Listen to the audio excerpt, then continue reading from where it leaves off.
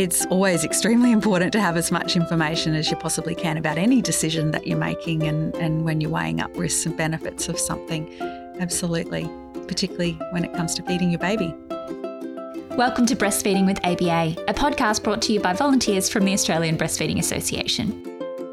Breastfeeding with ABA is a podcast about breastfeeding, made by parents for parents. In this episode, we'll be talking about alcohol and breastfeeding. This podcast records in different parts of Australia. We acknowledge the traditional custodians of the lands we're recording on and the lands you're listening on. We pay our respects to elders past, present and emerging, and to any Indigenous people listening. We also acknowledge the long history of oral storytelling on this country and of women supporting each other to learn to feed their babies. My name is Jessica, my pronouns are she, her, and I'm a breastfeeding counsellor with the Australian Breastfeeding Association. Today I'm speaking to you from the lands of the Boonwurrung and Wurundjeri people of the Kulin Nation. Hi, I'm Naomi. I'm the Senior Manager for Breastfeeding Information and Research at the Australian Breastfeeding Association, and I'm also a breastfeeding counsellor and have been for around 15 years. And my pronouns are she and her. I am from Brisbane, the land of the Yugara and the Turrbal people. We'll also be hearing from Dr. Lisa Amir, a GP and lactation consultant. She's a Principal Research Fellow at the Judith Lumley Centre at La Trobe University and Editor-in-Chief of the International Breastfeeding Journal. So today we are talking about breastfeeding and alcohol. So it's a really common question that we get asked a lot about, and people have really strong opinions about it. So today we're just going to break down a few things so that everyone can have all of the information that they need so that they can make the choices that they are most comfortable with. So Naomi, the first question that I'm going to ask is, what are the recommendations around alcohol and breastfeeding? Thanks, Jess. Yeah, the current recommendations around alcohol and breastfeeding are to avoid alcohol while breastfeeding, particularly in those very early days of your baby's life. This is safest for health and development of your baby. Yeah, and I think that a lot of people know that avoiding alcohol is the kind of safest and healthiest thing to do altogether, but they want more information about whether there's a way that they can do it safely. So that's what we aim to provide, is so that people can have that informed choice. So we know that when babies are really young, their breastfeeds are both frequent and unpredictable. They can feed around the clock. They can wake up when you thought that they wouldn't and want to feed again. But as they get older, it does change and babies become a bit more predictable with when they're feeding. So some people might choose to consume alcohol at this stage when their baby's a little bit older. If they do decide to do that, how can they reduce the risk? Definitely by planning ahead. That's the key. And something that I heard said the other day was it's really about abstinence for the baby as opposed to abstinence for the mother. And I thought that is a really excellent way of looking at it, because we don't like being told we can't have something, particularly something that we enjoy. So with a younger baby, when their feeding and sleeping timings are a bit unpredictable, it can actually be easier just to avoid having any drinks yourself. But as they get older, that can get easier. Absolutely. And that planning is what really makes it possible to be able to combine the two. When would expressing and storing breast milk be part of that planning ahead? I think the easiest examples to think about are when you know that you have a function coming up. So it might be your friend's 30th, it might be a wedding, it might be a special family celebration where it's part of your usual thing to have a couple of drinks. Expressing and storing ahead of time just gives you that safety net of knowing that you do have some breast milk that doesn't have any alcohol in it, for if your baby does need a feed when you weren't expecting, or if you have a few more drinks than what you thought you might have. Yeah. So how will people know if their breast milk might have some alcohol in it? How can they manage that and plan around that? Well, first of all, I might just explain that alcohol moves in and out of breast milk quite easily, and the blood alcohol concentration will equal the percentage of alcohol that's in your breast milk, and that's because it does move backwards and forwards so easily. So while you have alcohol in your blood, you will have alcohol in your breast milk, but we know that your liver is working away to filter that alcohol and remove it from your body. So over time, that amount of alcohol will decrease. It's usually around 1 to 2 hours per standard drink, and we're all very well informed about how to combine drinking alcohol with driving, and we know that it's usually around one standard drink an hour is considered acceptable, and that's what will keep blood alcohol levels quite low. If you're ever not sure about where your body might be at after having a couple of drinks, or even for planning actually, we have the FeedSafe app, which is a free app downloadable from wherever you normally get apps from.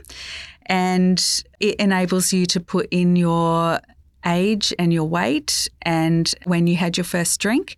And it is basically like a timer, and it will just let you know and help you track when you can consider your blood alcohol and therefore your breast milk to be free from alcohol. Yeah, great. So it does actually work a little bit differently than the way that drugs and alcohol work during pregnancy. So let's hear from Dr. Lisa Amir. I wanted to explain the difference between taking medications in pregnancy and breastfeeding, because many people are aware that we need to be careful about medications that we take in pregnancy. And there's a couple of things to understand that are quite different about breastfeeding. So during pregnancy, the fetus is developing. So a mother may take a medication and this can cause some congenital anomalies in the infant. And a lot of people are aware of the example of thalidomide, where mothers took this in early pregnancy and it resulted in severe problems with the child. So because it's well known, people have this fear of taking medications, but we need to understand that now that the child is breastfeeding, we don't need to consider a problem such as teratogenesis. So some medications that were not suitable for pregnancy are going to be okay for breastfeeding. And then the other point is that during pregnancy, the fetus receives a much higher dose of any medication that a mother is taking. So many medications or other things like alcohol that are in the mother's bloodstream can cross the placenta and go straight into the baby's bloodstream. But with breastfeeding, that if the mother ingests the medication, then if it gets into her bloodstream, it then goes into the breast milk, and then the baby ingests it, goes into the baby's stomach, and then into the baby's bloodstream. So there's quite a few stages in between that we don't see in pregnancy. And this is why some medications don't cross from the mother's bloodstream into the milk, or they may go into the baby's stomach but are not absorbed. So this is why we need to think carefully about where the path of that medication is. Realise that if the baby is ingesting the milk, whatever's in that milk, the baby's getting a much smaller dose than they would get if it was going straight into their bloodstream. We often think about the example of alcohol because it's a very small molecule, so it does cross from the bloodstream straight into the milk. So the mother's milk alcohol will be the same as the blood alcohol. Whereas some other drugs may have a large molecular size and they're actually too big to cross into the breast milk. So we can work out that they're just not going to be in the milk and the baby won't get them. We recommend that mothers don't drink alcohol, particularly in the first month. And after that, obviously it's better not to drink alcohol. But if a mother is going to drink alcohol, if she understands what's going on, that she can have a drink of alcohol, say after she's fed the baby for the last feed in the evening, and then after 2 hours after one alcoholic drink, her blood alcohol will be back to zero, so her milk alcohol will be back to zero, and then it will be safe. And I think that's something that people really want to know. They want to know, how long will it take for my breast milk to be free of alcohol so I can feed my baby? And it's really helpful to have that information. So going back to the example that you gave of, say, someone's going to a wedding and they might be having quite a few drinks. Does that mean that we should be encouraging people when they've had a lot of drinks to come home and go about everything as normal and care for their baby? Well, there's a few things to consider there. So, of course, in that situation when you know you're going to have a few drinks or you think that you will, you ideally might express a bit ahead of time to have enough for about 2 or 3 feeds stored away in the fridge or the freezer, and also letting someone else know where that milk is stored and how to prepare it for a feed. And what about, would it be then safe for someone to, say, co-sleep with their baby or to look after their baby when they've had quite a lot of alcohol? That's definitely the other thing to consider, yeah, just ensuring that you are able to provide safe care, and if that's not going to be possible, that you have a backup person to provide care for your baby. Cool. So I get asked a lot of questions about this thing called pumping and dumping. So I'm sure you've heard of it. I know a lot of our breastfeeding counsellors get asked about pumping and dumping. So pumping and dumping is when you might express milk and discard it and not keep it to feed to your baby. When is that necessary? Because there are some times when a mum might decide to pump and dump where it's a good idea to consider that. When would that be? Absolutely. There is a lot of misinformation about pumping and dumping out there because of what I said earlier about how the alcohol moves in and out of the breast milk. Pumping and removing milk from your body doesn't remove the alcohol from your body. So while you're removing milk, you're not actually reducing the amount of alcohol in your body. So pumping and dumping doesn't help in that regard, but it does definitely help you to be able to stay comfortable if you are going to have to miss feeding your baby a couple of times, because you can get quite full and uncomfortable, and of course that can predispose you to some blocked ducts or mastitis, which is not going to be a great outcome.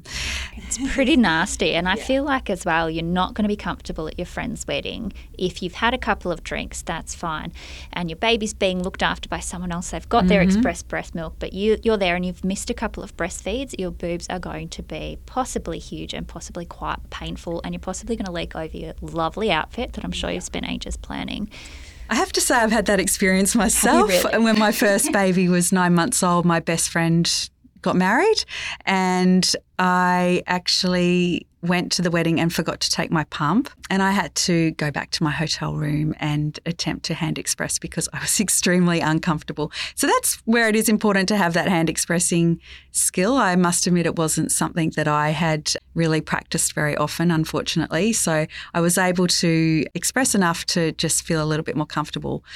But yeah, it is certainly a predicament that some people find themselves in.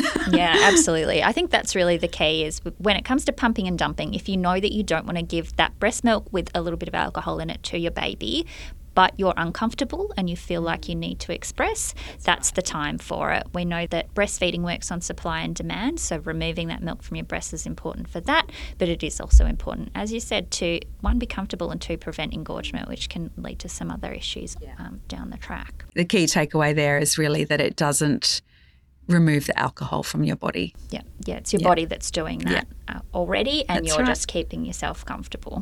Yeah. So I want to talk a little bit about things like risks and benefits. So this is something that we do in our everyday lives. We're weighing up the risks of one thing versus the other, and we're weighing up the benefits of something versus the other. So tell me a little bit about that when it comes to making these sorts of choices for parents about whether they're going to, have a glass of wine here or there. How important is having all of the right information? It's always extremely important to have as much information as you possibly can about any decision that you're making, and when you're weighing up risks and benefits of something. Absolutely, particularly when it comes to feeding your baby.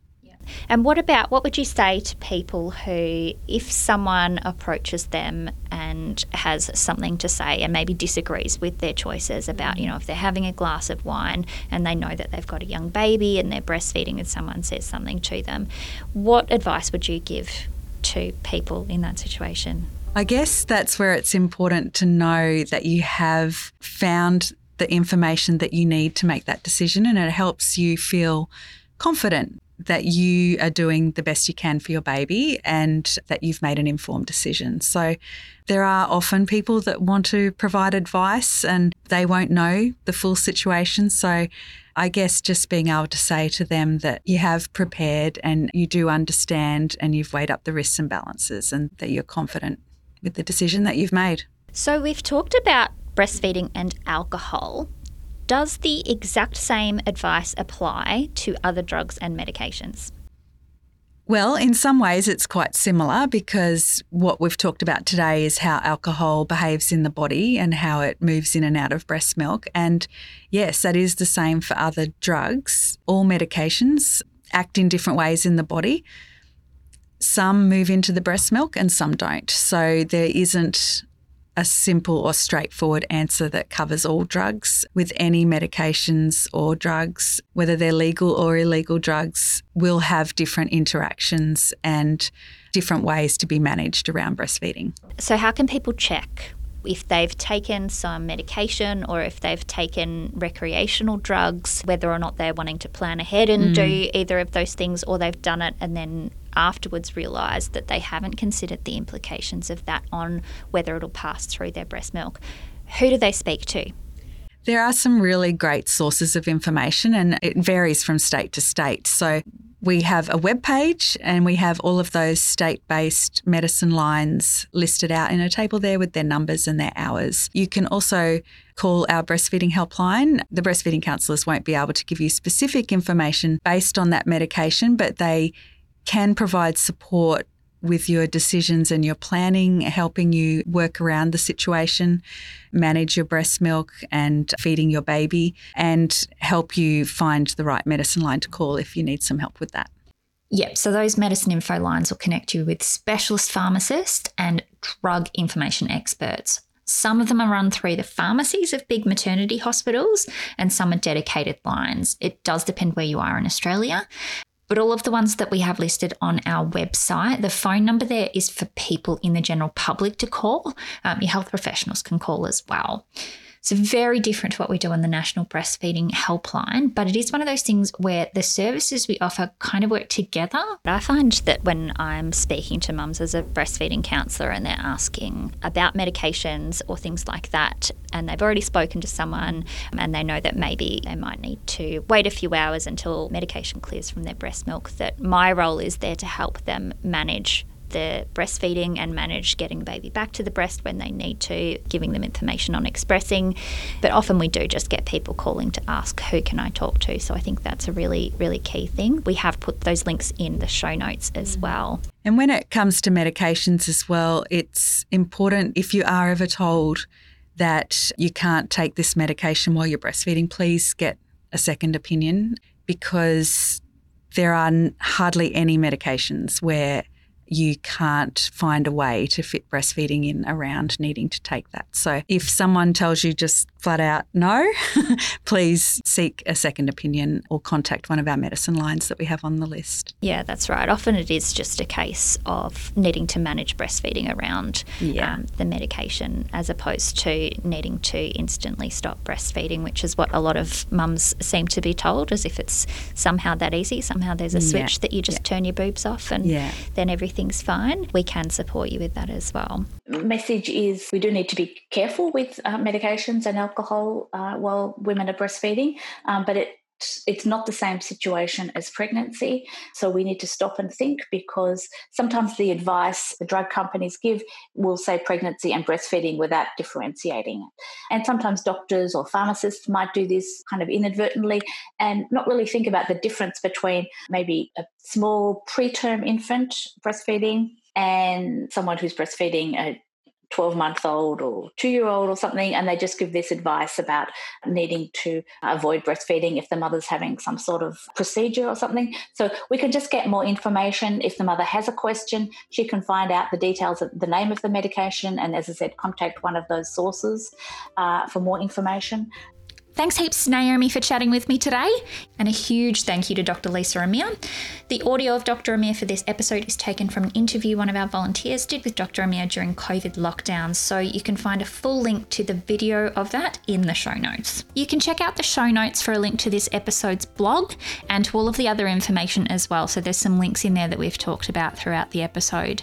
If you're in a position to support the work that ABA does financially, you can become a member by visiting breastfeeding.asn.au, and that'll link you in with your local group as well. If you want to speak to a breastfeeding counsellor, you can call the National Breastfeeding Helpline on 1800 Mum to Mum or 1800 686 268. So that's open 24 hours a day, every day of the year. Our live chat service is another option as well, so you can check our website to see when that's open. Thanks so much for listening. If you like what we do, it'd be really awesome if you can rate, review and subscribe to the Breastfeeding with ABA podcast wherever you're listening.